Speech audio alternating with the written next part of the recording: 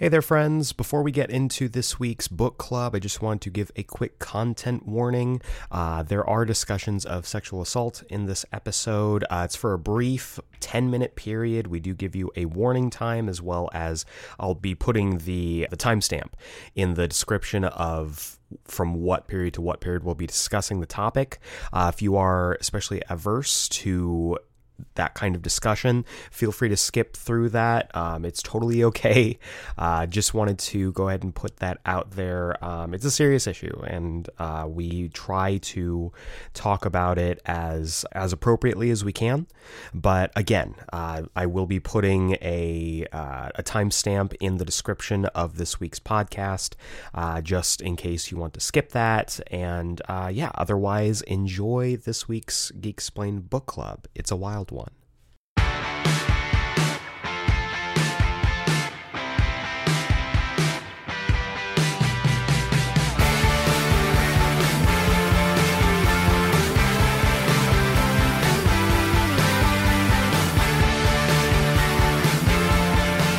Welcome back to the best book club in the multiverse. This is the newest session of the Geeksplained Book Club,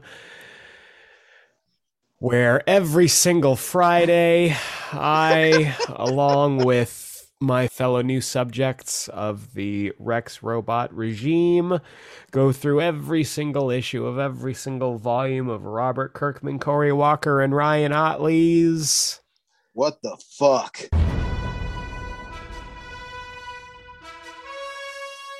Why are you hurting me this way, Robert Kirkman?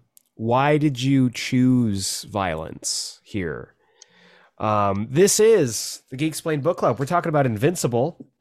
Specifically, we're diving into Volume 20, issues 109 through 114. Strap in, kids. We're going for a ride. We're going for a ride. We should also put up a disclaimer. Yes. Content warning. Content warning. Episode.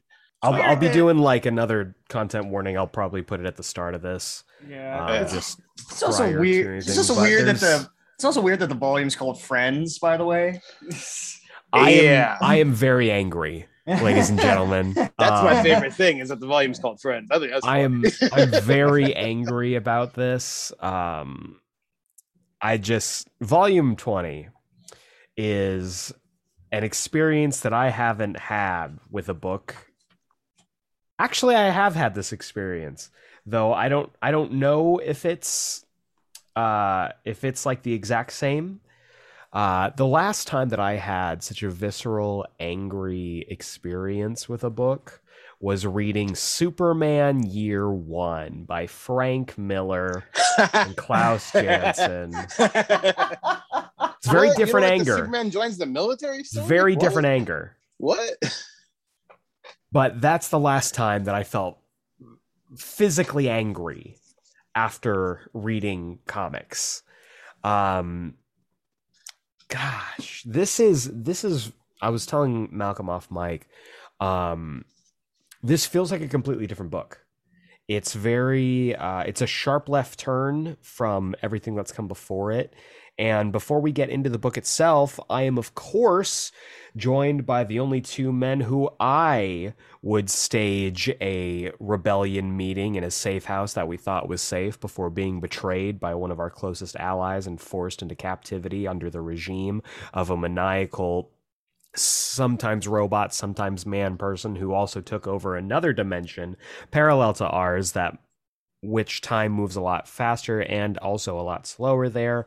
And now we're all sitting in a jail cell basically saying fuck Zendel. I am joined, of course, by Jacob Brown. Yeah, I hate everything. And Malcolm Russell Nelson. Yo, fuck Zendel. I'm done with him. Zendel. Fuck Zendel. I'm done. I've been able to get away with like a not explicit tag for most of this podcast. We're going into it. We might hit that explicit tag this time around, because this was this was very. I don't even have words for it. Like, as just pulling back the curtain a little bit, listener. we're recording this on Thursday, so we're recording this the day before the episode drops, and we decided to do this because I literally just finished reading this. I just finished reading this. Yeah, Eric's been live texting us the last hour and a half. The entire time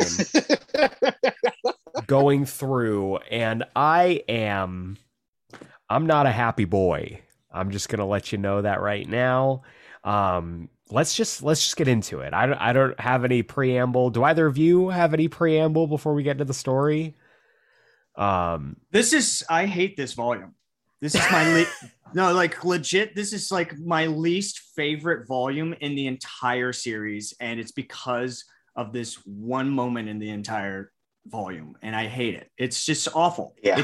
It's the worst out of this entire entire series. I've never had this experience too. You were mentioning Eric is I've never had a visceral horrible reaction to a comic before, and it's in this volume, and I was like, oh no, oh boy, no. Don't ever read Superman Year One. Just and that's just a blanket statement for everyone. For everyone. No one read that book. It's horrendous. Don't read Superman Year One. Don't read Death of X. Don't read okay. Death of X has some gorgeous art by Aaron Kuder. Yes, it does. At least it has that over Superman Year One, because that don't read the last issue of Inhumans versus X-Men. Just don't read Inhumans versus X-Men. Just don't read Inhumans versus X-Men, but definitely don't read the last issue, especially the last few pages, which are absolute bullshit. And don't read this volume. Actually, that's a good idea. No, they need to read this volume so that they know what we're talking about. No, they really don't need to. But no, Jacob, that's the part of a book club, is that people read this and then we talk about it. Yeah, but there's some books that just necessarily don't need to be a part of things. Like Harry Potter book 6. Yeah, you could have just skipped that part and just go straight into the 7th book. Honestly, yeah. No Half-Blood Prince love here, folks. No, Half-Blood Prince is the second worst one. Sure, yeah. I was going to say it's just a reboot of the 3rd book, but okay, yeah. You're not wrong. All right, let's dive into it. Let's do this business. Issue 109. Let's stay positive, guys. Issue 109. Good time. Chapter 109 takes us right from where we left off last week, with Mark stranded in Skinvincible's domain, having just been betrayed by Robot, who killed Skinvincible, as well as Angstrom Levy, as well as all the other scientists in the room. And we got Viltrumites knocking at the door, specifically Craig.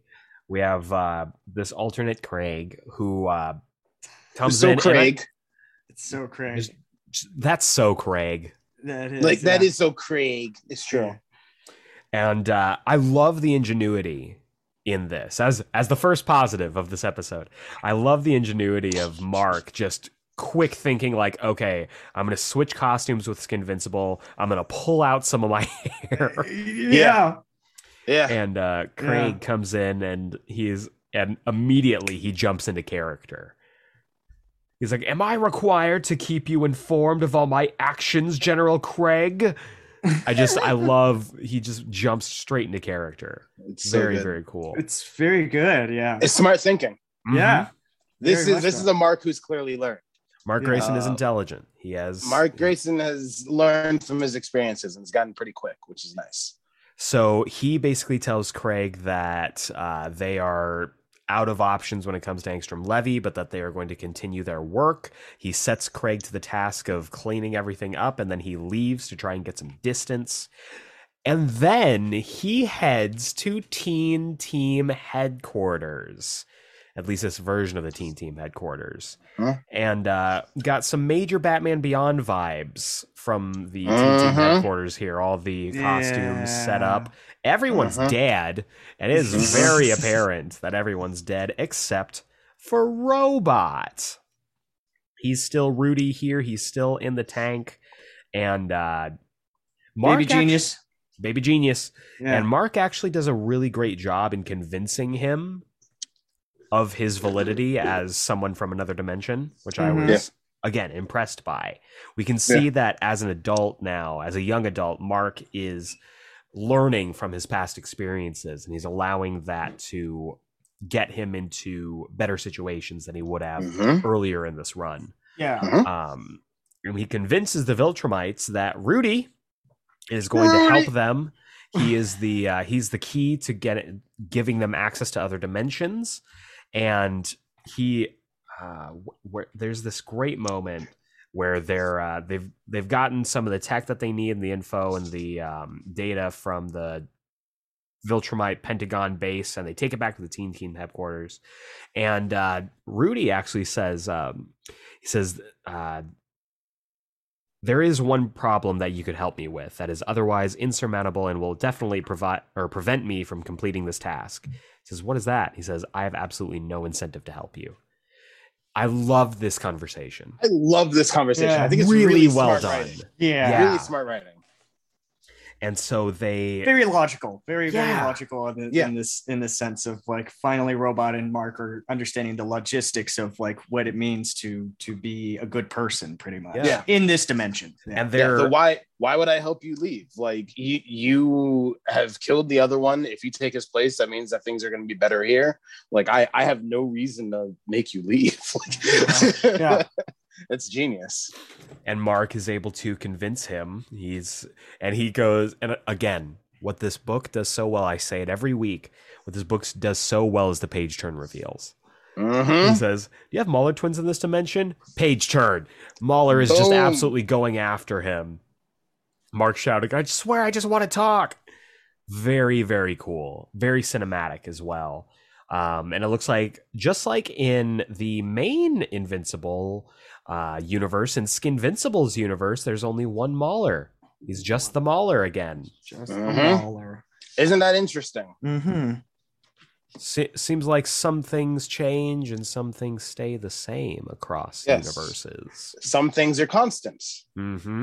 If there's one thing that What If has taught me, it's that there's always constants in every universe. Constants, yes. Exactly. And so they are able to recruit Mauler. They get together. They're working on how to send Mark back home. But the key here is they're also doing a bit of a twist on the old cloning Rudy into a body of Rexplode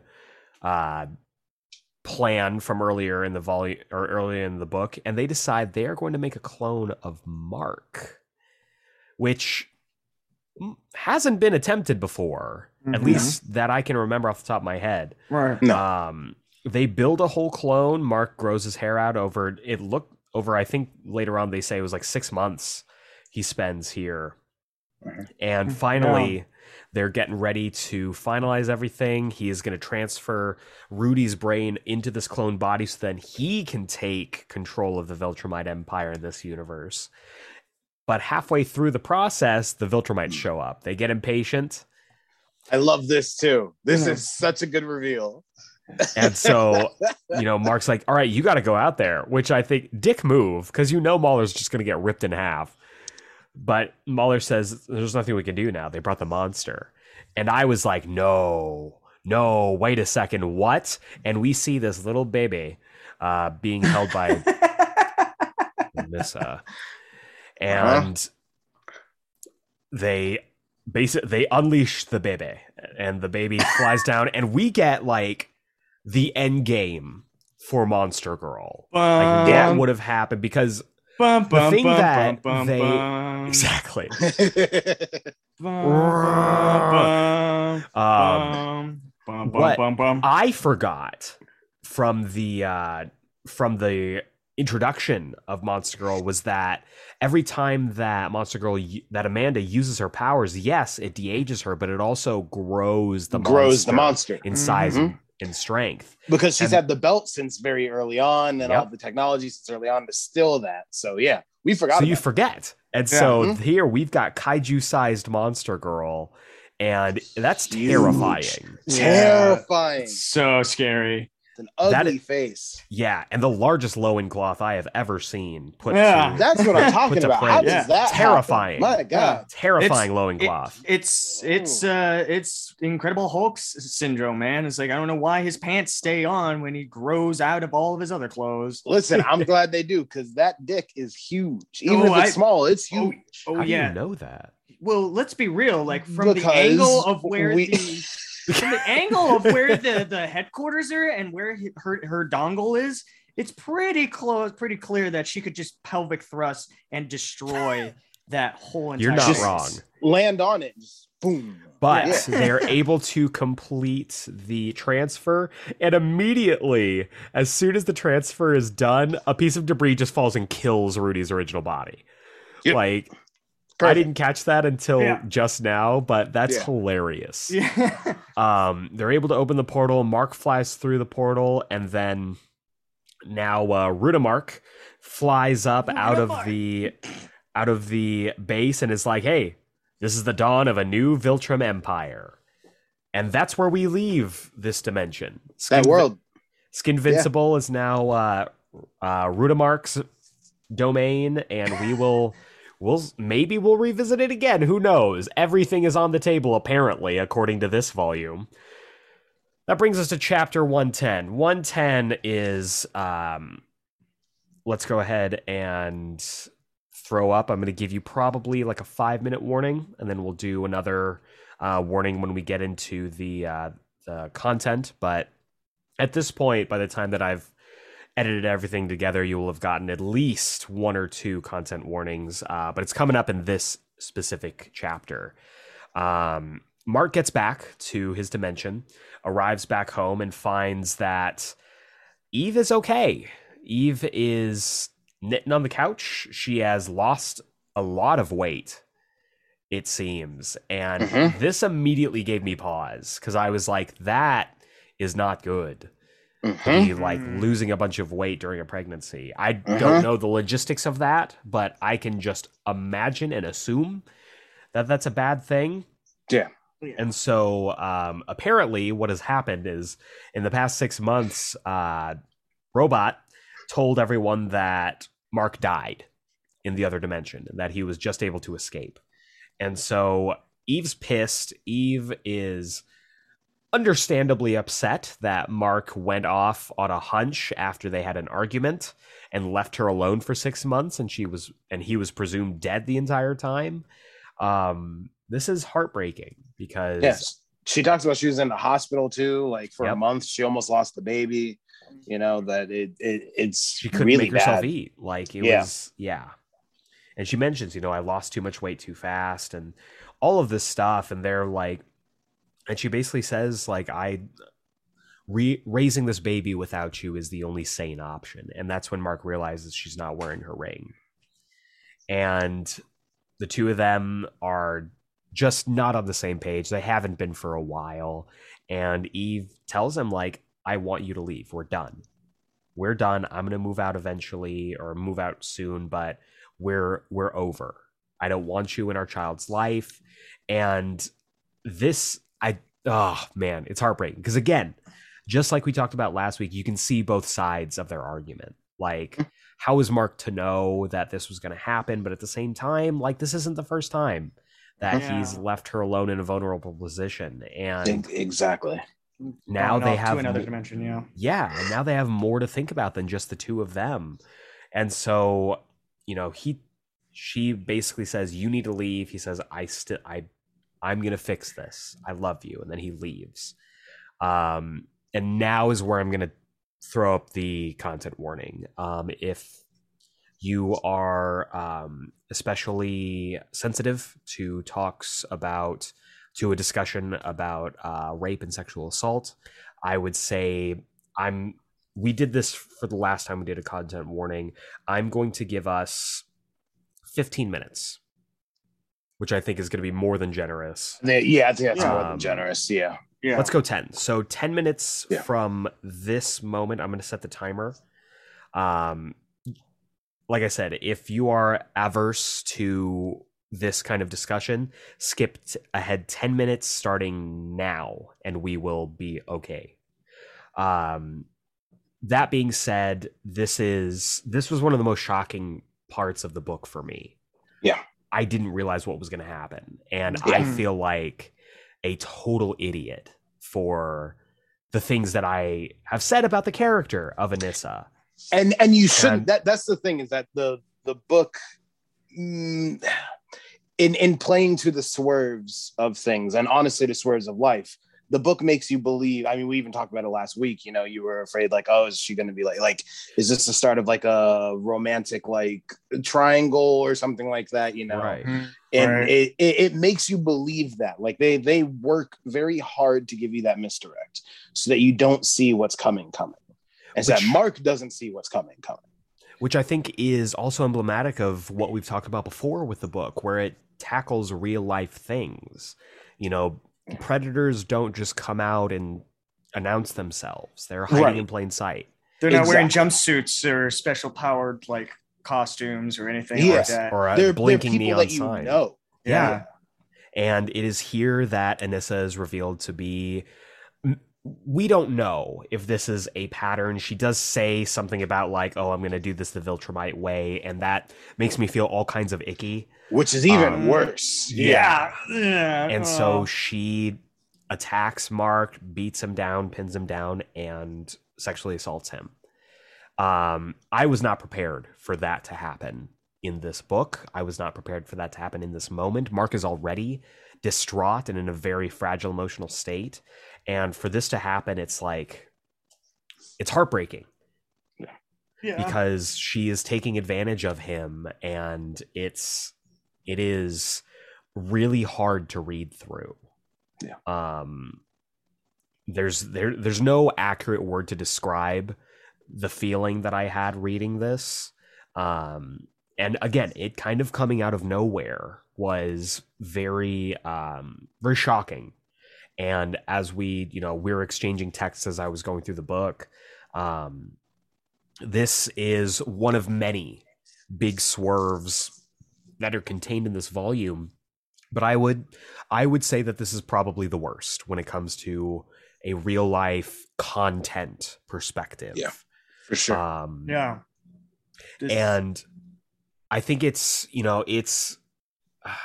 I'm trying to speak to the moment of how it serves Mark narratively without praising an act like this. And I think it's really complicated to do that, because I think it's a fascinating place to put Mark in. Because you don't see stuff like this, especially happening to male superheroes. Right. It feels like there is a piece of this in, female superheroes all the time, which is tragic and a shame. And I think that the choice to do this and to have Mark be a victim of sexual assault is something that I didn't see coming. And again, kind of sets the story apart from other books that I have read before. What did you guys think of this? This was the moment where I both lost and regained my respect for this comic, was just because of how could they put something like this in a comic book, in a comic book that like teenagers and everybody reads and everything like that. And like up until this point, they have been strongly advising on the covers of like the single issues of this to be mature audience only, like pure discretion advised and everything like that. It was around this time where they were just doing this disclaimer. And I didn't understand that right away until we get to this moment. And this is, for me, this is like, I remember vividly going to Malcolm after reading this issue. This was like, we vividly. This was when we became boys. This is when we became friends. Through this trauma. It's through this trauma where I was just like, I have to talk about this, because nobody's talking about this moment in Invincible. Nobody's bringing issues like this up in other books that I've read, not in Marvel, not in DC, not in like any other Image books and stuff like that. To have your main hero get sexually assaulted so hard, and in their own volume is groundbreaking and horrible, of course, but also astonishing that you would just just actually have the balls to do something like this. It's horrifically impressive. And it was the moment that I was dreading since we first started this comic, because I knew this was coming. Also, I was kind of hating on Malcolm because he first mentioned that this girl was like the love of his life in the beginning. Like this was this was your girl in the beginning. I always forget.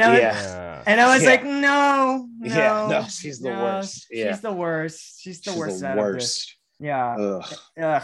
And this we're all violently disgusted.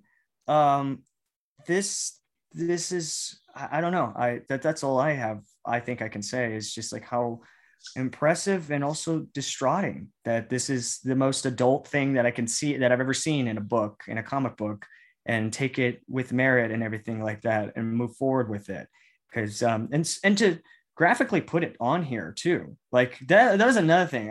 I thought we'd get like shadows and things like that. No, there's like little square boxes of just little like positions and stuff that just make it worse, that just make it just incredibly terrible. Malcolm? Yeah.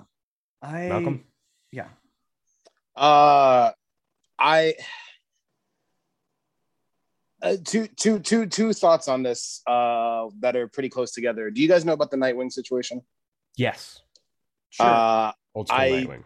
Yeah, old school Nightwing. Devin Grayson's run on Nightwing.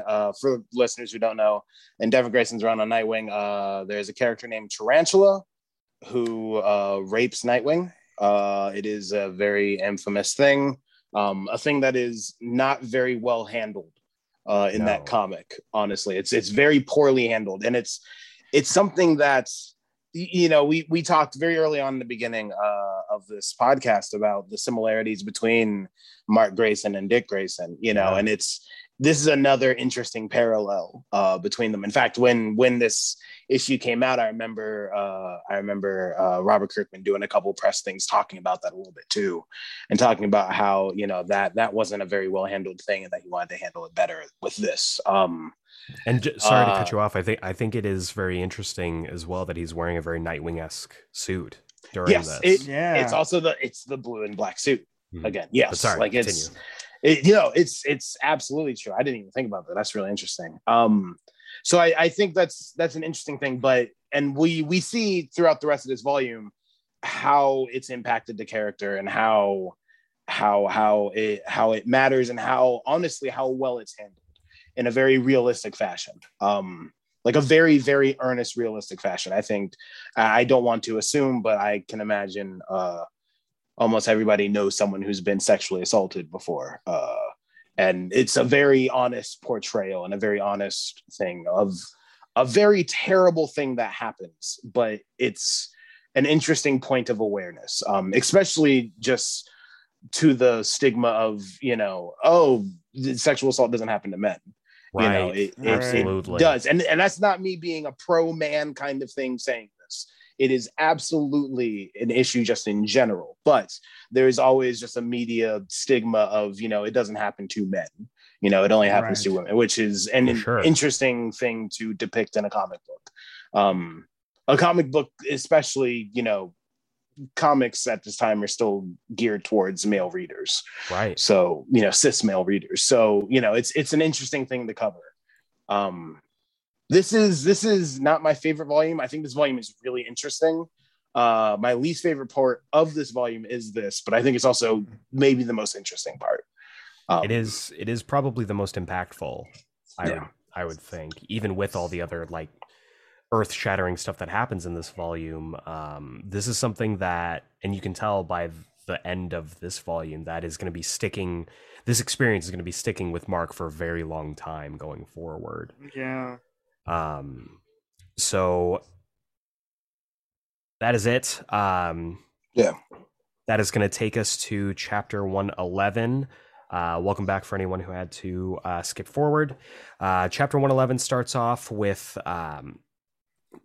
adversely. Real quick, can I throw a thing out? If you did skip ahead, please don't feel like you have to, branch out of your comfort zone or anything to listen to what we just talked about. Like, please don't feel any stress or any agita about it. Like, do what makes you comfortable. We're here for you. Like, don't worry. Absolutely. This is, I know it's cliche to say, but like, this is a safe space. This is a safe community to be a part of. So thank you. We love you guys. Like, please, thank you for listening in general. Yeah. Thank you. Please. Seriously. Yeah. Absolutely. Don't feel like you have an obligation to breach into uncomfortable waters. Please. Definitely not for our account. For sure. So chapter 111 starts off with the kindness of a stranger. A farm man, like there's a farm man. Yeah. It's very Harry Dean Stanton in Avengers. Yes. When he finds Bruce Banner, he's like, "Are you an alien?" Like, it's literally it's literally that. Except Mark is an alien. Yeah. So, and we do get a little homage of like Smallville here, of just that is very true, of the way Mark leaves with these overalls, and everything like that. Got the overalls. He's got the Superman pose as he's got the classic Superman pose. So he heads over to the Pentagon to warn Cecil and the rest of the Defense Department about Robot's plan, because this is going to affect the entire world. We don't know exactly what his plan is at this point, which is scary, and it only gets worse because as they are making their, making headway in their discussion, Robot shows up, and it's classic Robot. It's classic Robot. Classic Robot. That is important. That this is classic Robot who shows up right now. Because this is the last time we're going to see him. Because this is the last time you see him like this. Yes. So Robot shows up. He immediately kind of launches into like, "Oh my God, you're alive. That's great. I saw your head being crushed." And Mark is having none of it. He's like, "No, you know what the hell you're talking about. Like, you did this. You were not getting out of this. I've told Cecil everything." And then we just get an avalanche of shit. This was the moment that I started like all capsing my texts to them. Yeah. This shit gets scary. So this got scary. 5, page 6 of this issue. And this is when shit gets real and gets really, really bad. Because Cecil, for, everything that they had been through, Cecil and Mark, Cecil sides with Mark. He's like, I don't have any evidence, but I believe Mark. And Robot says, "A pity. I'd hoped to be much more prepared before I made my move. Oh well." And then he uses the same like high frequency pitch that immobilizes Mark, and he slits Cecil's throat before curb stomping his head and killing him. Oh man. I could not believe that they and made this stomps choice. it 3 times. Not just once. He stomps it 3 times. Yeah. And there's that last panel of Cecil's head right before Robot's foot comes down on it, where Cecil looks so scared. He's terrified. And it is really upsetting. It is. For all of how flawed Cecil was, we have spent so much with this character. And to see him just murked like that was really upsetting for me. It feels very unfair. The thing about this volume and how it treats death is that it is very realistic. Yeah. It's very sudden and you don't get time to adjust to it because things just keep getting worse. It's so honest of like, oh no, he's just gone. Yeah. There's nothing to do. He's dead. Yeah. This is some serious Harry Potter like casting off right now is what it is. It's just like one person after another. It's just like, all right, they're dead now. It's all of the Sirius Blacks. It's all of the Sirius Blacks. Every Sirius Black. It's every Sirius Black. Just for an Black. entire volume. Yeah, entire volume. It's that moment 50 times. But stepdad is gone, by the way. Yeah. Like Cecil is like, stepdad is gone, man. Due to seeing this, Mark pushes through the signal that Robot is emitting and punches straight through this automaton. And just absolutely goes berserk on it, just beating it into pieces as Cecil's dead body lies on the floor. And a transmission comes through one of the remaining pieces, basically saying, like, I knew you were going to be a problem. Look, I know the one weakness you can't overcome. Meet me at your house. And Mark is gone because he knows. Yeah. It's very Ultron, that moment. Like, it's very like last Ultron drone moment, which is really creepy. Yeah. And it a makes good week me, to be discussing that. for sure. Yes, indeed. And it makes me really interested to see how they handle this with Zachary Quinto as the voice of Robot in the series. Because you can hear it, because he sounds like a psychopath all the time. Absolutely. Yeah. Silas. Yeah. Oh, It's man. terrifying. Terrifying. So, Siler, sorry for Siler. my fellow heroes fans. I wasn't going to call you on it. We all knew. Thank you. you. I appreciate it. But Mark shows up at his house, and we see the new robot. New robot is terrifying, badass looking, and very fucking scary. Yeah. He Rocking looks the like a war gunmetal machine. gray. Yeah, looks like a mix between a War Machine and a Lex Luthor armor. Yeah. They are. Robot is down for business, and he is structured to take down Invincible, which I find really interesting.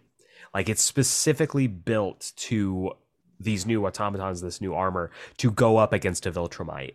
Because when Mark strikes it, every time it makes an impact, it sends out this sound. It's like hitting a gong, but this sound is immobilizing to Viltrumites. It's pretty genius. It sounds so hokey, but it really is terrifying. It sounds like a combination of Iron Man and Dr. Bong, which is that is a deep cut. That is a deep cut. You're That's welcome. really accurate. Yeah, that's honestly what I thought of when I saw this. I was like, oh my god, are they doing a Dr. Bong bit right here? This is kind of exactly it. Kind of what it is. This is what he's So doing. Mark goes after Robot. Eve tries to escape. Robot latches a grappling hook onto Eve's leg and proceeds to rip it off of her. Rips off her leg. Oh, but Pregnant Eve. Pregnant Eve. She's just, it attaches and she just goes like, why are you doing this, Rex? Why? And then when he rips off her leg, again, the page turns still. He rips off the leg, straight up just like says, shut up, and just rips her leg right off. Like, oh man. These page turns, are just incredible. That's an intense page turn. Jeez, yeah. And again, Mark is completely helpless at this point to stop it. And that's like twice in the same issue that Robot is taking advantage of it. And it sets up, we've always known that Robot has been a very formidable hero in the past. But this sets him up as like a threat that Mark cannot handle. There is just too much for him to handle when it comes to Robot as a threat and as an enemy. Eve crushes Robot's head, which she shouldn't be using her powers, so it makes it even more dire. Yeah. And then Robot blows up their house. Yeah. Blows up the house. Yeah. Mark escapes with Eve. We find out that this was an automaton, that Rex was not in there. And I am officially going to be taking the Rex name away from him. He does not deserve to breathe the same air as Rex Splode. He's not Robot again. He's Robot. Yep. That's why I've never liked calling him Rex. Yeah. Fair enough. Robot. Yeah. He's Fair enough. Robot. He's a robot. So Mark flies Eve up to the Viltrumite ship. Nolan has swapped over to his Regent gear. So now he is wearing the uniform formerly worn by Thrag. But I love that it looks like his Omni-Man. I was going to say United Federation of Planets. Oh, that's I don't remember what it's called. The Coalition outfit. His cop uniform. His cop uniform. It's just that instead of the cape, it's got like a skirt. And it looks like he's wearing shoes. And he looks like he's wearing shoes. And he has the logo on his chest, like the Viltrumite raindrops on his chest. I think it's fucking cool. That is the coolest way that I've heard the Viltrumite logo described. The Viltrumite raindrops. It's Viltrumite raindrops. That's dope. Raindrops. That's dope as fuck. Thanks. Yeah, I just call it Viltrumite raindrops. It's tight. Raindrops. Yeah. Viltrumite raindrops. Viltrumite raindrops. There's your next ska band, listeners. Hello, Pima Community College. We are Ultramite Raindrops. 1, 2, 3, 4. So, I'm invincible.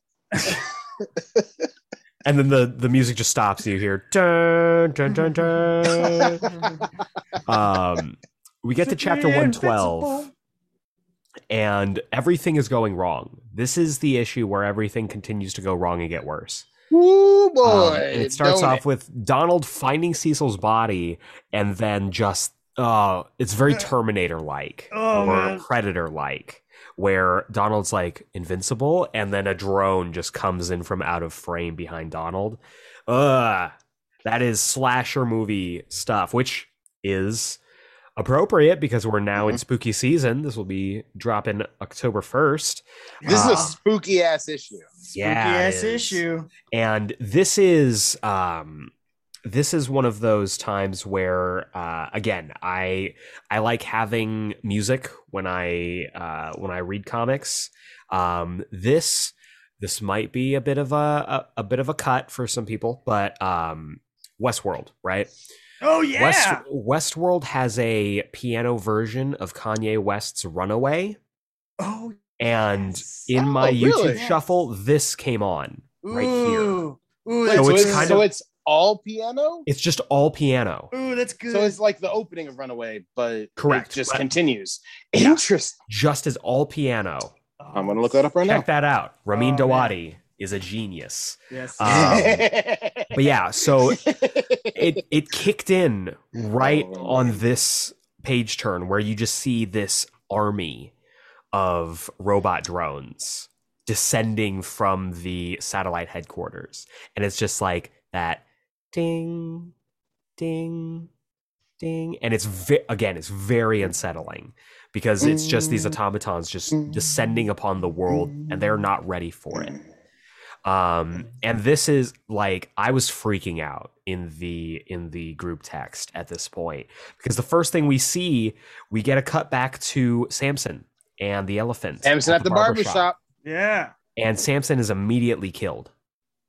Blasted in half. Elephant bursts out, tries to escape. And this is the first time that it's revealed that the elephant is not like a rhino situation like Spider-Man. He's Shazam. He's Shazam. Yeah. He's got Just a totem. Old black man. Just an old black man. Yeah, he's just an old black man. Yeah. And who is married, apparently. Yeah, he has oh my God, he does. He has a wedding ring. Mm-hmm. Yeah, he has a wedding ring. So apparently he was and married. So he and an elephant totem. That's so cool. It's Shazam meets Vixen. Yeah. Yeah. So he runs out and is immediately just killed once he reverts to his normal form. And this continues throughout the issue. We see people die. Amanda checks in on Robot, and Robot is just speaking to her as if like nothing's happening. Is that a new Amanda costume? It is. Yes. It is. It is. I think it's just like the flaxen getup that she left with, just without the jacket. Yeah. Yeah. Okay. Yeah. Okay. Because it looks new for sure, and it lines up more with Robot's attire. Right. Yeah. His shirt. Yeah. The Yeah. shirt. I think you're right. I think it is the same, just without the jacket. Yeah. So, okay.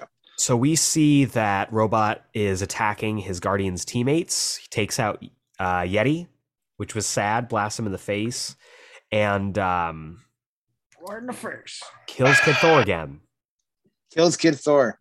At this point was when I started to get like angry. Yeah. Because I have trusted Robert Kirkman over these past 20 volumes, plus the other 4 volumes of books that we've read for the tie-ins. And I've come to love Kid Thor and Knockout.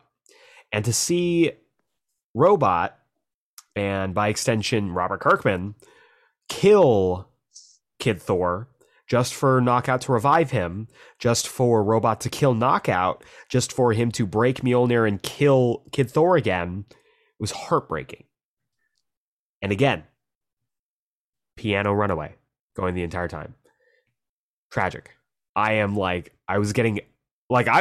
still coming off of being upset about this from earlier. This is all framed while he's talking to Amanda about just about nonchalantly. like doing this kind of like, hey, what do you think?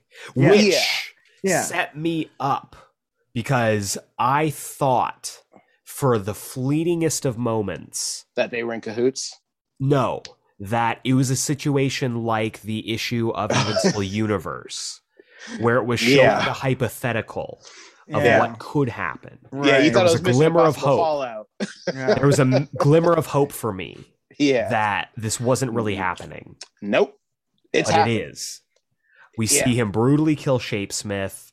We see him invade the Pentagon and fight against the Reanivincibles before he sets off a bomb, not dissimilar to the one that Dinosaurus built to take out Las Vegas. And Donald is the only survivor. And Donald's it's just his head. Specifically. Yeah. So he escapes. The Pentagon is in ruins.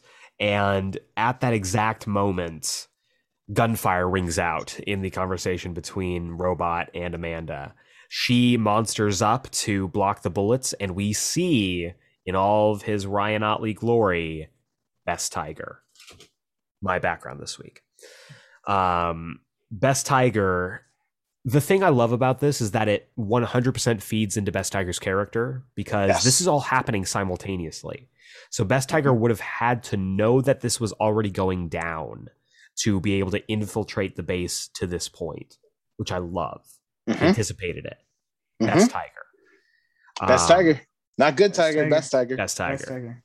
And so Monster Girl's not sure what's going on. Best Tiger's like, I can't win this. So he escapes, takes a tactical retreat, which makes sense. And then Monster Girl realizes what's happening. Amanda realizes that Robot, the hypothetical plan that they've been talking about, is already underway. So many of her teammates are dead, and she doesn't even know it. Ozymandias. Yes. Yeah. Absolutely. You know, I did this 30 minutes ago. Like, it's heartbreaking because she's like, I can't believe you did this. Like, you know, I'm not going to go with you. You know, I loved you. And Robot's callous response to this made my blood boil. Made my blood boil. Loved? You really not gonna help me? Like he's so delusional that he just expects people to fall in line because it's logical. Yeah, this is not the last time that he acts this way. He's ultimate Spock. He's Spock if Spock was purely a Vulcan. Yeah, absolutely. Yeah. The automatons that arrive disable Monster Girl, and then again, I'm getting angry just like revisiting through this. I just came down off of my anger when we started recording, and now we're back. We're back up. Yeah. And Robot says, I want you to remember you betrayed me first. Putting all the blame on Amanda for his fuck Robot. Okay? Fuck Robot. And he seals it with a kiss.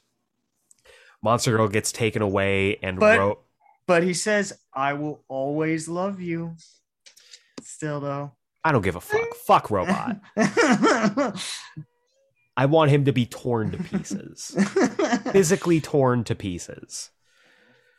God. So, him dramatically collapsing on the floor. Fucking like a Disney princess. Funny. Like, get the fuck out of here. Yeah. Like, why did you make me do this? Get the fuck out of here. You can Robot. almost see him just dramatically slump. Just, yeah. God damn it. And then fucking Monster Girl's launched out into space. And we know that Monster Girl can't breathe in space.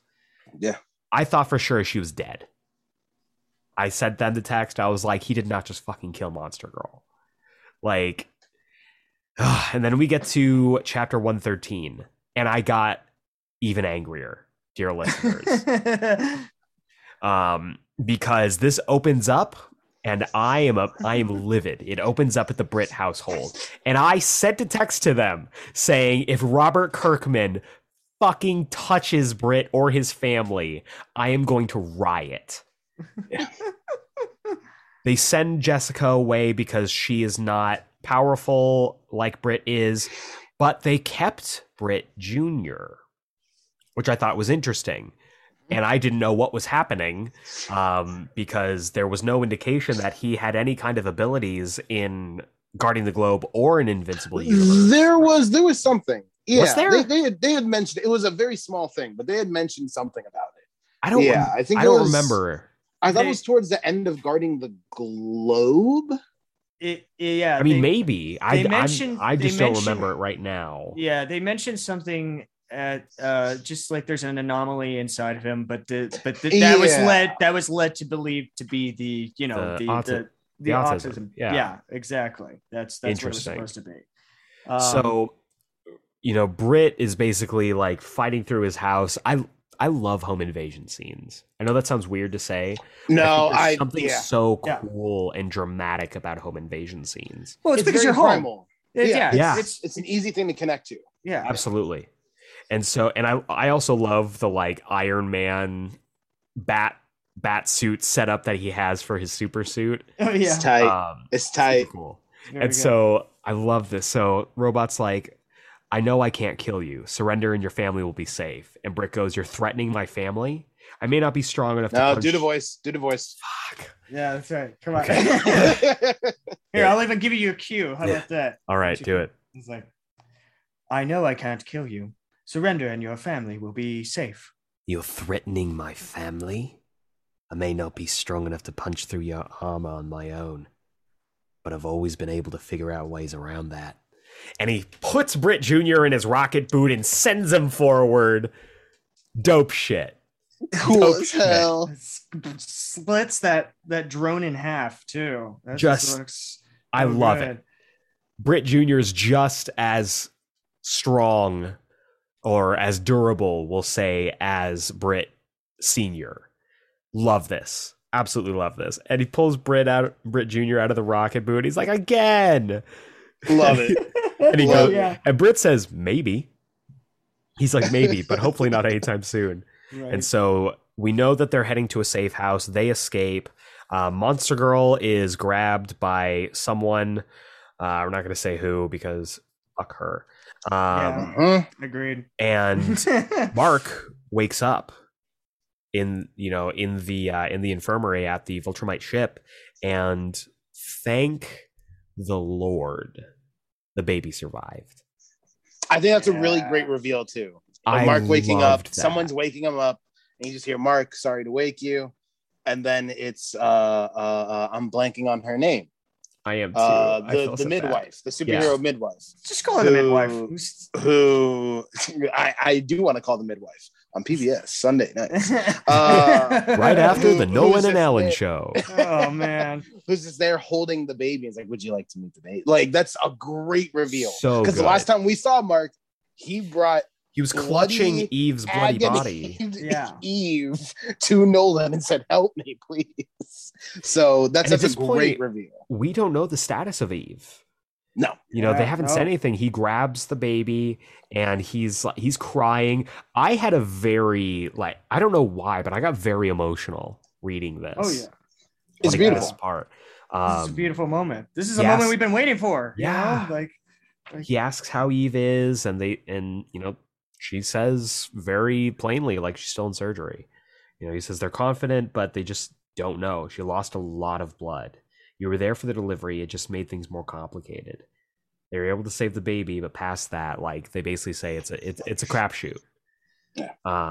So Mark, they're not going to be able to save her leg. If she were a Viltrumite, that procedure is common, but her physiology doesn't make it possible. And Mark just looks at the baby and then looks at the midwife and says, I just want her to live, which is so gut punching. This is a Grey's Anatomy moment right now that's happening in this book. This is the most emotional moment that you can get out of this entire book. And this was the moment. Trauma. This next page was the page that I cried. Like, I don't know what it was. I just cried. No, I absolutely get it. He's like holding his child, and he's Sherry. Sherry's her name. Sherry is her name. Yeah. Sherry baby. Sherry baby. And so Mark is holding this baby, and he says, I'm your daddy. And there's this just, again, the silent sequential panels are so well done here. And he says, you have no idea how screwed up your life is going to be. Seriously, I'm sorry. And I'm getting emotional talking about it right now. It's perfect. It's a perfect moment. Yeah. Yeah, I don't like using that word, but it's perfect. This is it. They nailed this moment. No, this feels like every new dad saying this to every child.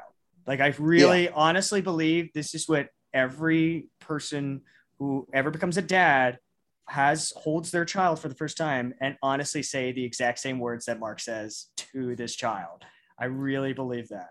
That's how human it is. And this is the first real moment that he's gotten to smile this whole volume. God, fuck. It's a great moment. It's a great moment. Yeah, so beautiful. Absolutely. And following this, we do find out that that Eve is alive, that she survived her procedure. She lost her leg, but she got a sweet Viltrumite prosthetic. And then we catch right up with the last time they saw each other, which was Eve dumping him and telling him to leave. And so the two of them, you know, kind of talk, and she's like, her life's going to be so screwed up. And he says, I already told her. And he goes to apologize. She grabs his arm and he pulls away from her. He flinches. And we referenced it earlier, but I'm very interested to see the lasting effects on Mark when it comes to stuff like this. And it's too real. It's too real. It's also a brilliant bit of dramatic writing. Yes. Like because I mean, you said without going out 2 pages ago, this is the first time that he has been able to smile this entire volume. 2 pages ago. And like, here he is, he's presenting the love of his life with their child. He's happy that she's okay, that the child's okay. Like, this should be a big win for him. Mm-hmm. And then just with one subtle thing, an affectionate touch on the arm, reality comes and hits him again. And it's very sobering. It's really good dramatic tension. Absolutely. Like, and it really expert level. It is a realistic portrayal of trauma. Like, it can come in the smallest and strangest of places. Yeah. And just the way that they leave it, of like, you know, he pulls away and Eve's like, Mark, are you mad at me? He's like, no, that's not it. It's something else. Sorry, I was startled when you touched me. You get to know your daughter, and we'll talk later.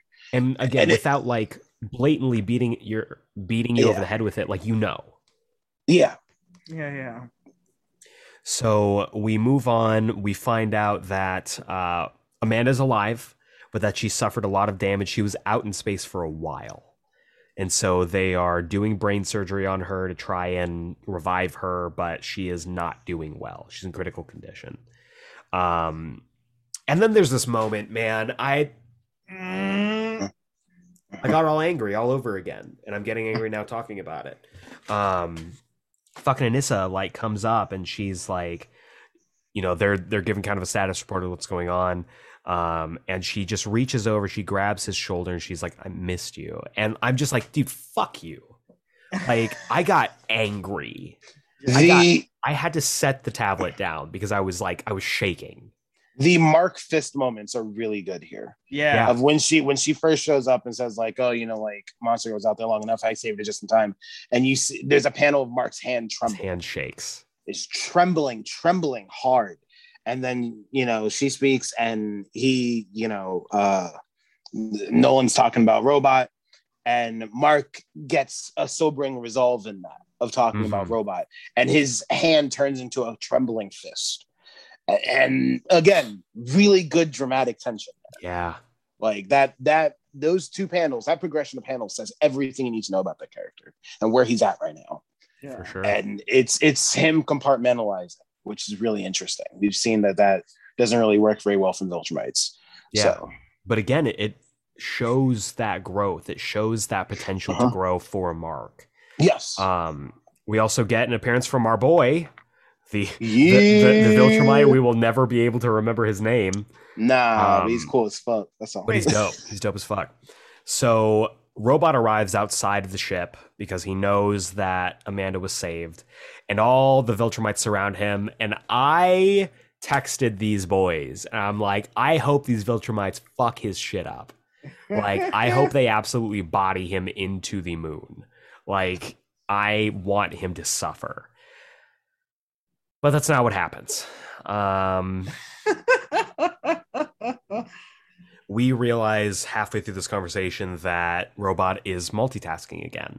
And at the same time that he's having this conversation with Nolan and the other, head Viltrumites, he's also dealing with Earth. He takes out Seismic. Apparently that went nowhere. Yeah. That tease just meant nothing, I guess. Just to give him his final form and then kill him off. Nothing too special. No big deal. Yeah. But then we see that just like with Brit, there was a home invasion for the Immortal. Immortal did not get away as unscathed as Brit did. He lost an arm. Yeah. But I'm glad that they got away. I love that bit too of duplicate multiple. Yeah. Duplicate being like, oh, you lost your arm. He's like, I'll get a new one. He's like, I'm not worried about this right now. And then we see that that Robot has set up manufacturing locations. He set up factories to develop more robot drones. We see him meeting with the president, and then he has this conversation with Nolan and the other Viltrumites. And they, to skip ahead, they come to an agreement, basically, that their purposes do not have to be mutually exclusive of one another. Because Robot is just trying to bring order. Viltrumites are just trying to lay low and repopulate. And that both of their goals can work alongside each other. Meanwhile, we get in a volume full of fucked up shit. Like Malcolm just said, we get possibly the best moment in the entire series, the entire book, where they're having a conversation, they're kind of more or less reconciling, and Mark basically has said at this point, like, I'm not leaving you again. And Eve dresses him down. She's like, bitch, I was a superhero before you. I am not some damsel in distress. You are not like my guardian protector. We are in this together. And you openly, disregarding the threat that's going on in the world because you don't want to leave my side is bullshit. And you're an idiot. And I loved this. I loved this exchange. And, he says, you're furious at me and I'm stupid? Okay, good to know. And she says, keep cracking jokes like that and we'll never get back together. And you see the hope in his eyes when he looks up. He's like, we're getting back together? And she goes, Mark, she uses her powers. She says, shut up and go save the world. Reconstitutes his costume and he just goes, yes, ma'am. And it's the best page. Yeah. This is straight up a Superman moment. That is my favorite image of Mark in the costume. It's so good. It's been very when we had that cool double page spread like volumes ago of him like in the costume flying. We were like, oh man, like that's the coolest image. And immediately I thought of this and I was like, I can't say anything about that because there's so much context with it. Like this is the best moment in the book. Listeners, I just want to take a second real quick we didn't plan this. We don't have like a structured notes or outline or anything. I want to heap a lot of praise onto Jacob and Malcolm because coming into this, Jacob had a pretty solid knowledge of the events that were going to happen here. Malcolm knew everything that was going to happen here. I knew basically nothing. And the fact that they were able to keep spoilers far away from me, I'm very sensitive to spoilers. If you have listened to this podcast for any amount of time, spoilers are not my shit. And the fact that we are 21 weeks in going through this and not once have I ever been spoiled on something, whether indirectly from people listening, from Twitter, social media, or especially through these guys, because this is what we do. Like, we read comics and we talk about it when we're able to talk to each other. And the fact that they were able to have all this knowledge and not spoil anything for me, I want to say thank you to you guys. Gotcha, baby. Because then I get to fully appreciate moments like this.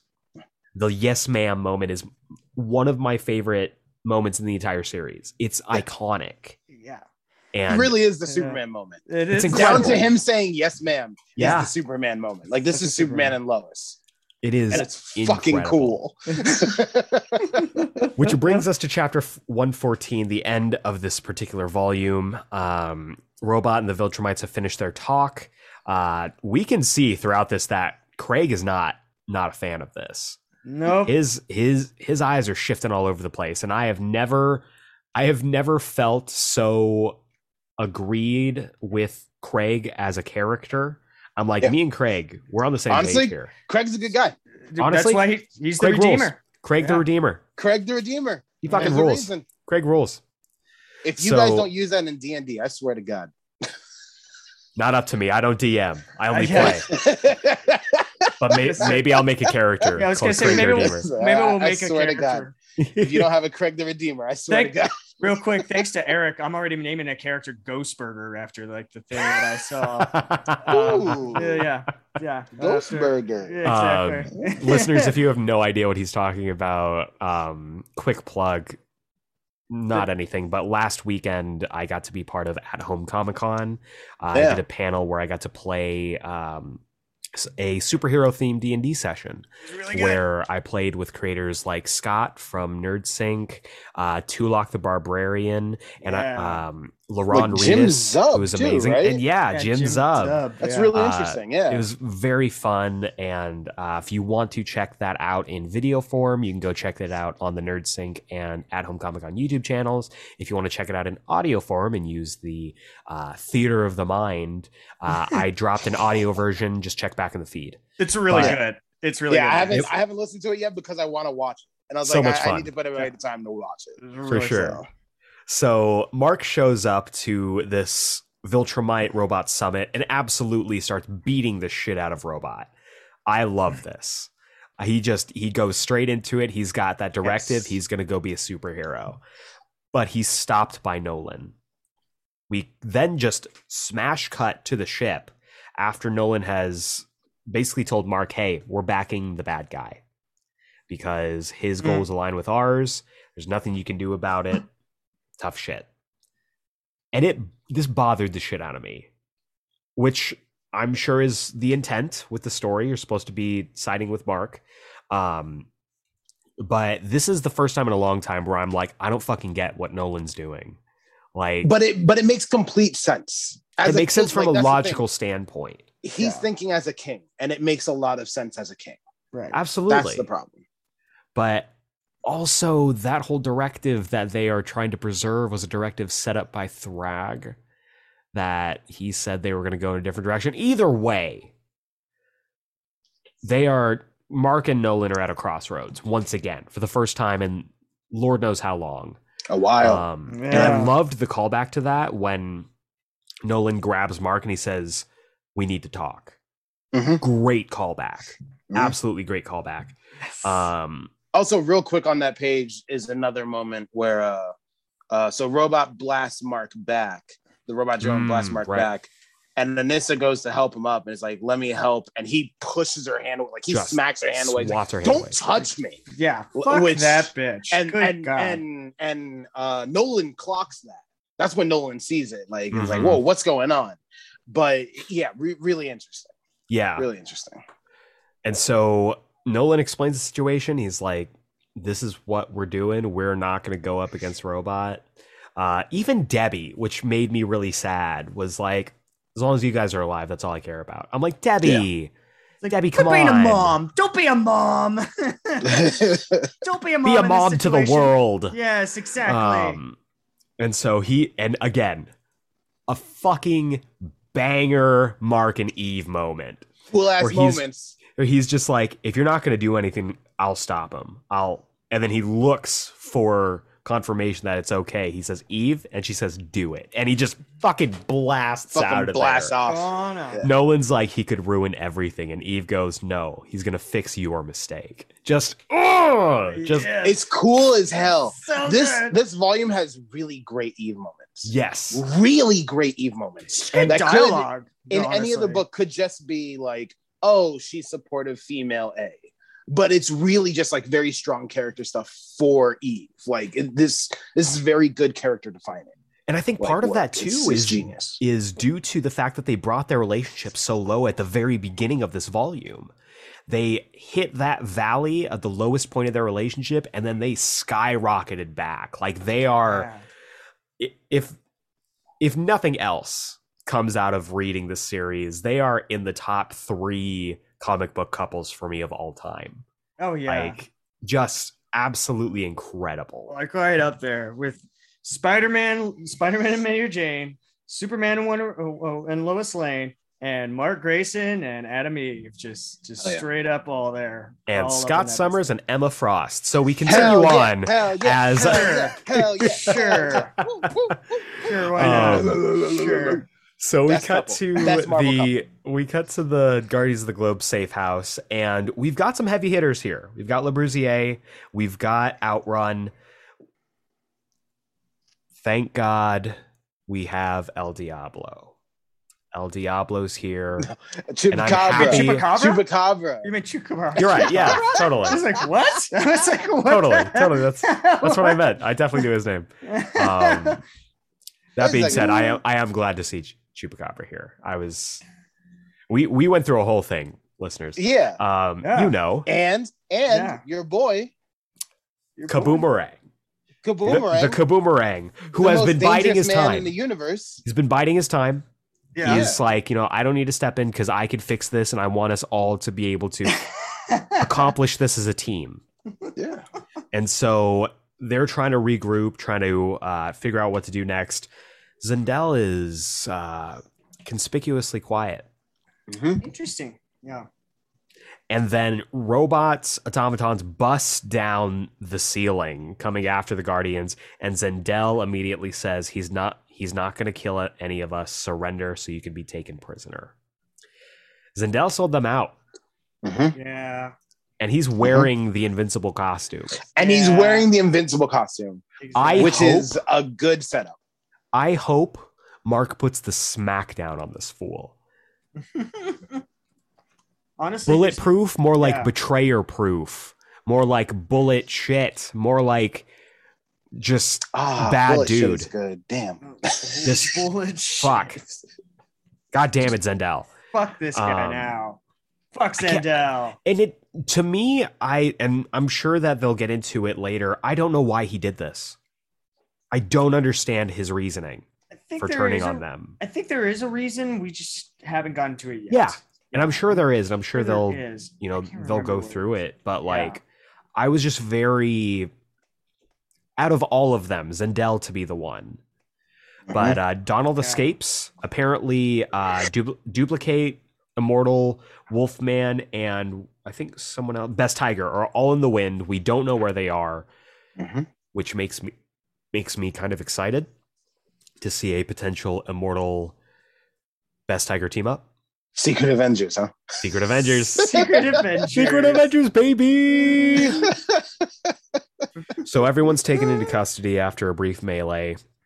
And then we cut back to the Pentagon, which is under reconstruction. And this motherfucker's wearing Cecil's suit. Yes, he is. He is. Yes, he is. He totally is. Blood is boiling again. I didn't realize that. That said, the art on that panel of him in the suit is really good, and how the drones are mostly in shadow, and that like shadow leads into robot suit. Like I think that's really clever. Really, I love really clever. the setup of this too. It's very cinematic, where it just cuts in basically from Mark's perspective, where he's just like, Mark, can we please have a calm conversation? And Mark's just like, nah, and he just goes to attack him. And the thing that makes me really mad is just how cool Robot is as a villain. Because as soon as Invincible goes to strike him, he just kind of takes a step back into one of the automatons that just opens up and conceals him. A bunch of them come pouring through the little Cecil doors, and he's just like, you don't even know which one I'm in. Like, you can't keep track of that. And there's too many here. It's very Tony Stark at the end of Iron Man 3 when he's just like going between all of the suits, which is like the coolest idea of just like, oh, they're tools. Yeah. Like he's just using whatever tool he needs to fix the car. Like go. Jumping from one to the other, And it's very Superior Iron Man as well from the comics. Yes, it is very Superior Iron Man. A great book, listeners, if you haven't read that. Great book. Go check it out. Tom Taylor. Woo! The second best Superior book. Title. Mm-hmm. That's true. Superior Spider-Man. So always. it took me like a long time to figure that out. I was like, Superior, you of all people, Superman. You're like Superior Captain Marvel. Like I was trying to think of Superior Static Shock. Is that what? No, I mean it's definitely Superior Superman because I mean everyone knows Superman's superior most popular catchphrase. With great power comes great responsibility. God, I like felt a physical ache in my chest watching that clip on Twitter the other day. Been staged, right? Like, there's no way. It was so definitely weird. The teleprompter being like, "This bitch has no idea." Yeah, he has no idea what she's talking about. It's like the so dick move, whoever you are, teleprompter guy. It's like that meme of a picture of Patrick Stewart and yes, a quote that says, "Use the Force, Harry." Gandalf, and you're like, "What?" That's exactly what it was. It's so weird. So they have a discussion where Robot basically says that he's going to be ruling the Earth from the shadows. He is quote unquote, fixed his mistake from the Flaxen Dimension. He's not going to be ruling over them. The normal people won't see anything that he's doing except just improvements to their lives. And again, there's this very alien moment where Robot's like, I stranded you in another dimension. I ripped off your girlfriend's leg. Would an apology work? And Invincible does not respond, and he just fucking rolls his eyes. He's just like, I didn't think so. Like, fuck off, Lex Luthor. Yeah. Get the fuck out of here. Yes. So, wait a second. Rex? Yeah. Yeah. Yeah. Yeah, and he's God you didn't damn it! Yeah. Really? God damn it! The whole time? Really? I can't tell if you're being serious or not. I think you're lying. Yeah, I think you're lying. Yeah, they foretold that a long time ago. Fuck me. The fact that he's redhead and like the beard and everything like that. Listeners, this is real. This is real. I can confirm this now. This is real. This is a real reaction that he's getting. Yeah, he just really real. Funny. Yes, listeners, Eric Asana just realized that Rex Robot has been physically turning into our Lex Luthor of the series. Yeah, with the suit, even the dark suit, the dark suit that matches the same color of the Iron Man, the robot suits that he wears. Yeah. So that's gonna do it for this week, ladies and gentlemen. I'm just gonna go ahead and shut that off now. Fuck, dude, I'm an idiot. No, it's just good writing, bro. So it is. It's very good writing. So Invincible immediately, there's this great moment where Robot lays out his plan. He's just like, look, this is the way the world is now. And he's like, what you do next decides what your future is. So what's it going to be? And it just immediately cuts. We see Robot getting custody of Amanda's body. Mm-hmm. I don't like that. Also, we found out that her son's name is Monax in this volume. Yes. Good to know. Great little moment between Zendel and Britt, where Zendel's just like, oh, I'm sorry not to be this way. And Britt's like, just fuck you, dude. Get the fuck out of here. And then we cut back to the Viltrumite ship where Mark shows up to Eve and their baby. And she says, what happened? And Mark, and again, so this is, hold on. Starting from this, the second musical reference I'm going to drop in here. So starting from the scene where we find we find Robot and Invincible meeting each other in the Pentagon. Exit music to a film by Radiohead. Play that shit.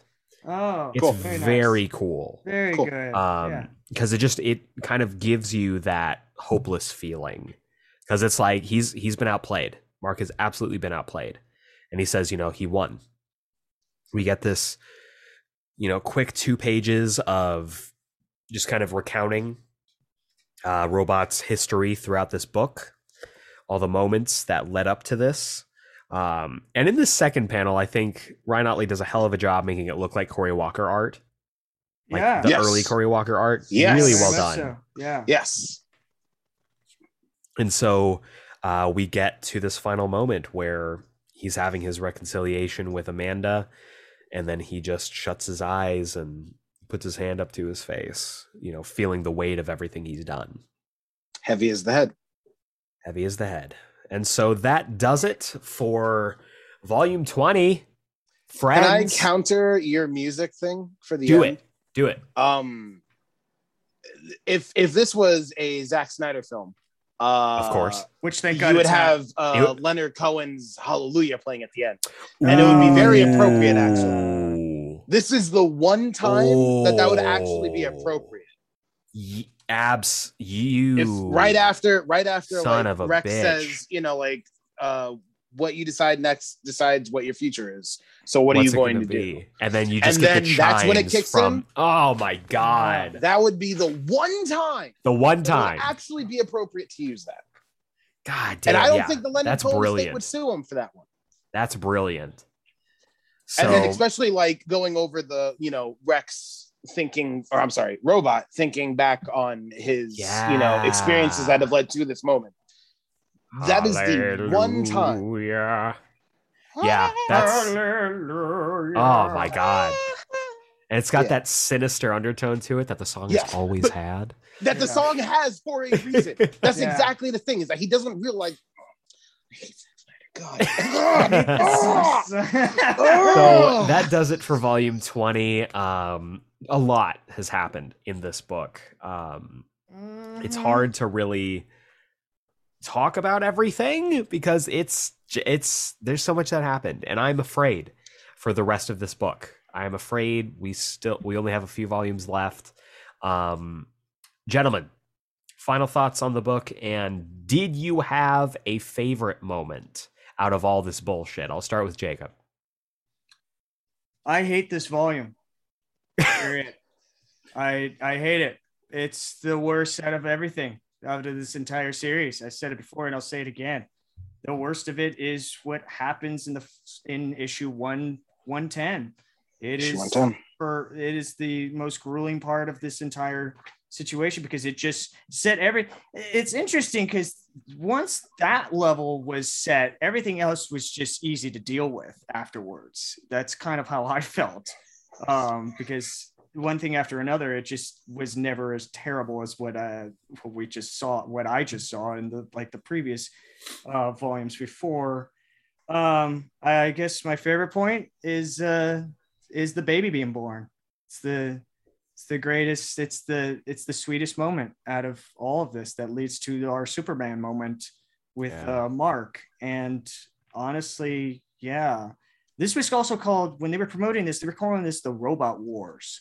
The Robot War. Interesting. Lots of war in this. It was series. touted as the Robot War. It's the Robot War, and so it was very interesting when they used the trade Friends for the sitcom to be the name of this volume. It was very interesting because I was totally thinking it would be Robot War because of like what happens in this.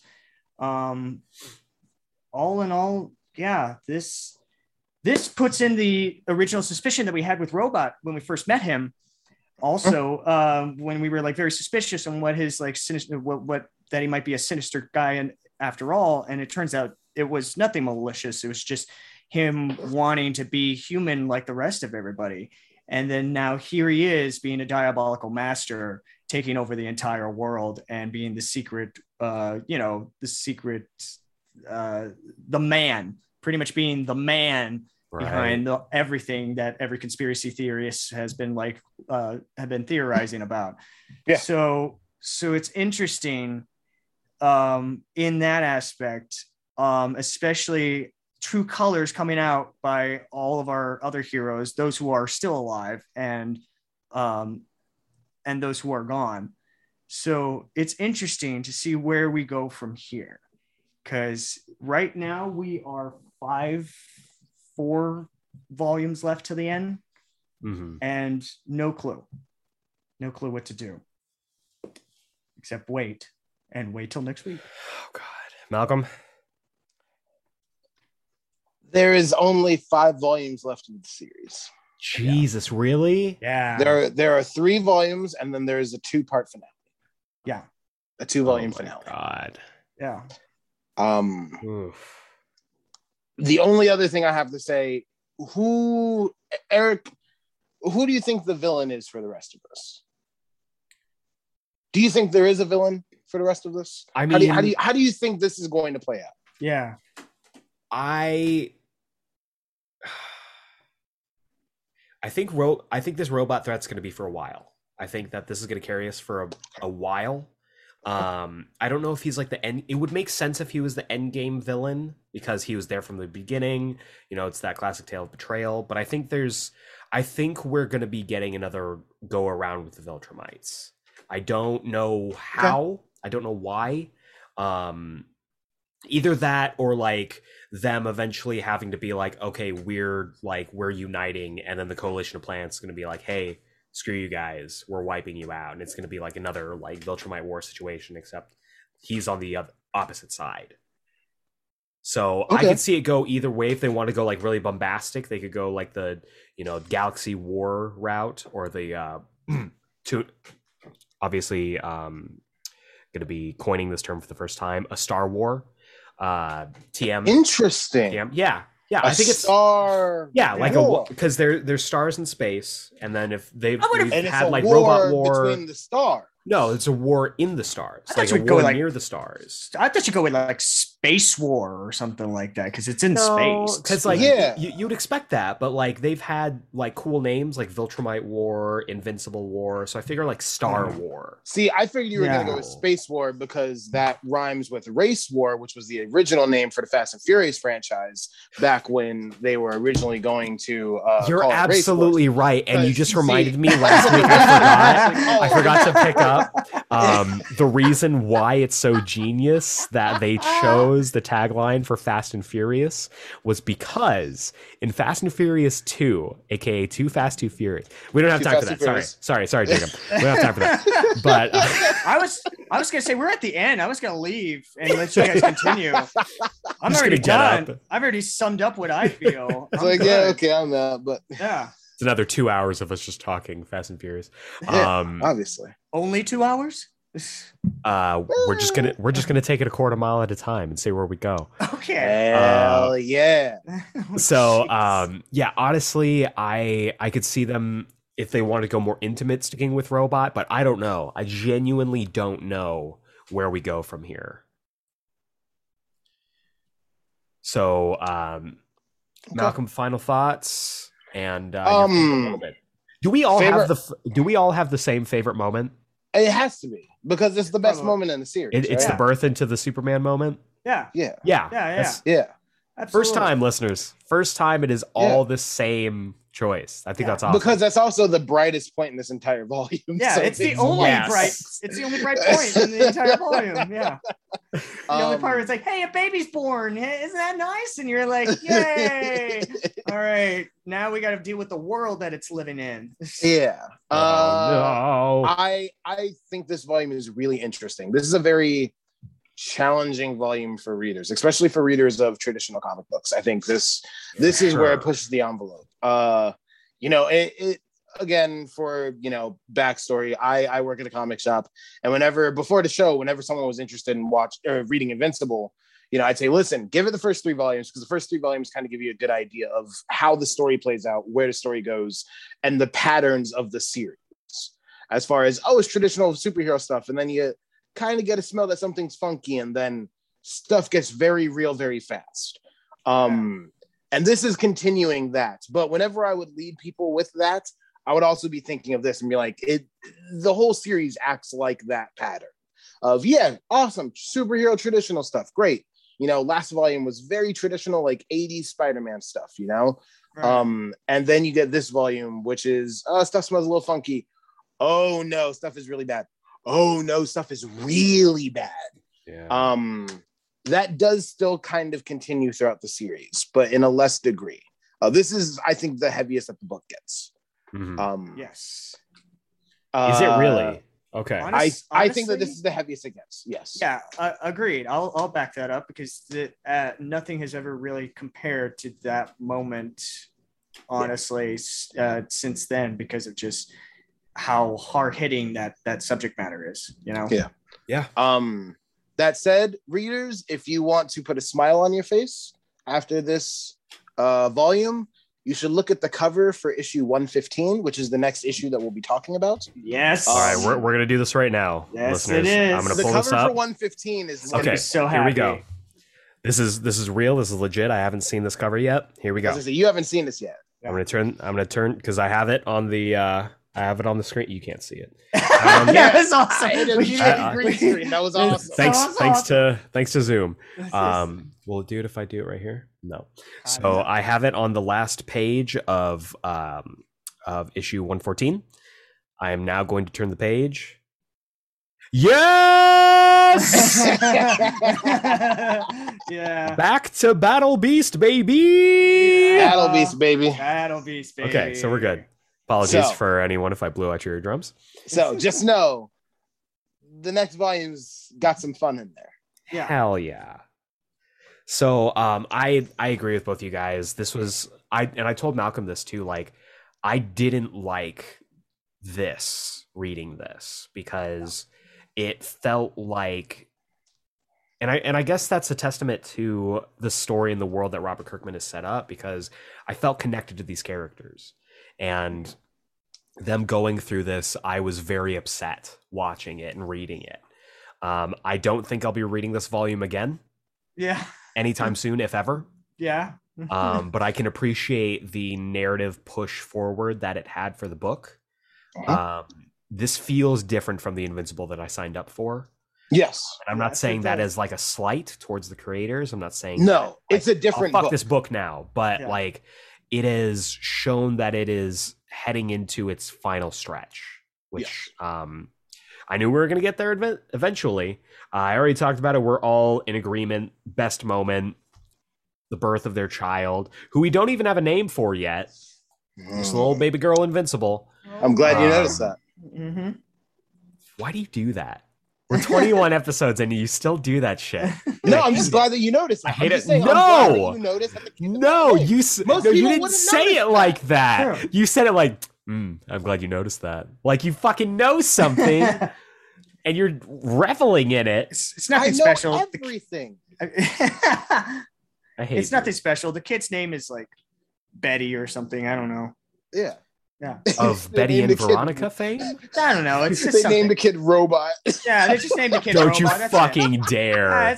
They name it Rudy. How about that? I will physically fight you. I will drive to Tucson and I will fight you both. But yeah, best moment obviously was birth into the Superman moment. I loved it. I am ready to move on to the next volume. Yeah.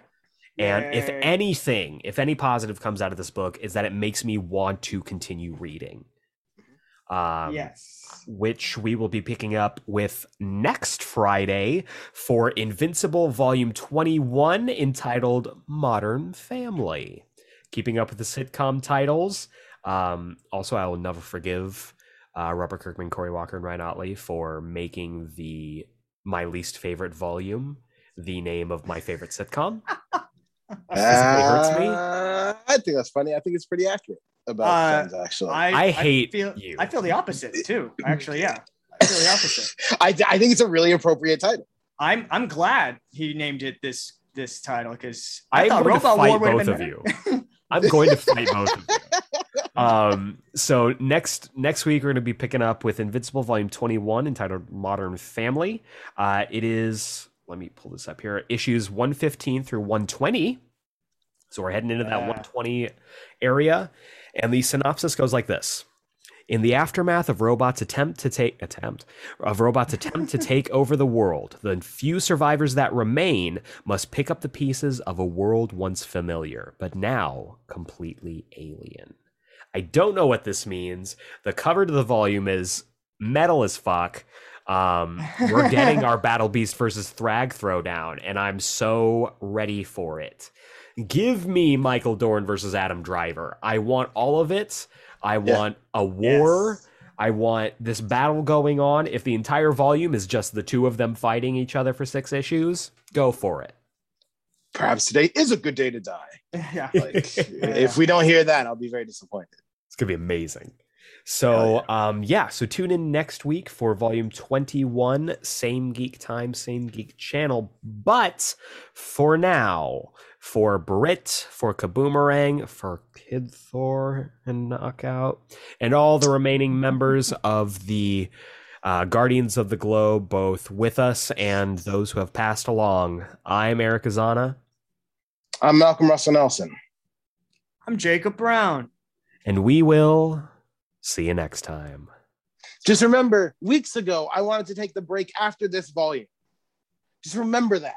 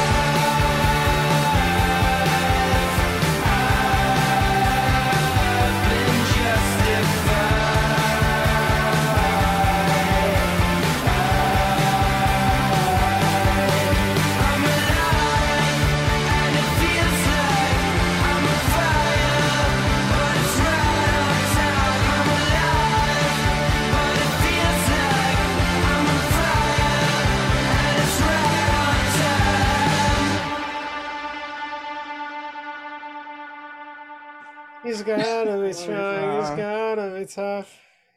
Fucking rip off Adam Eve's leg. I need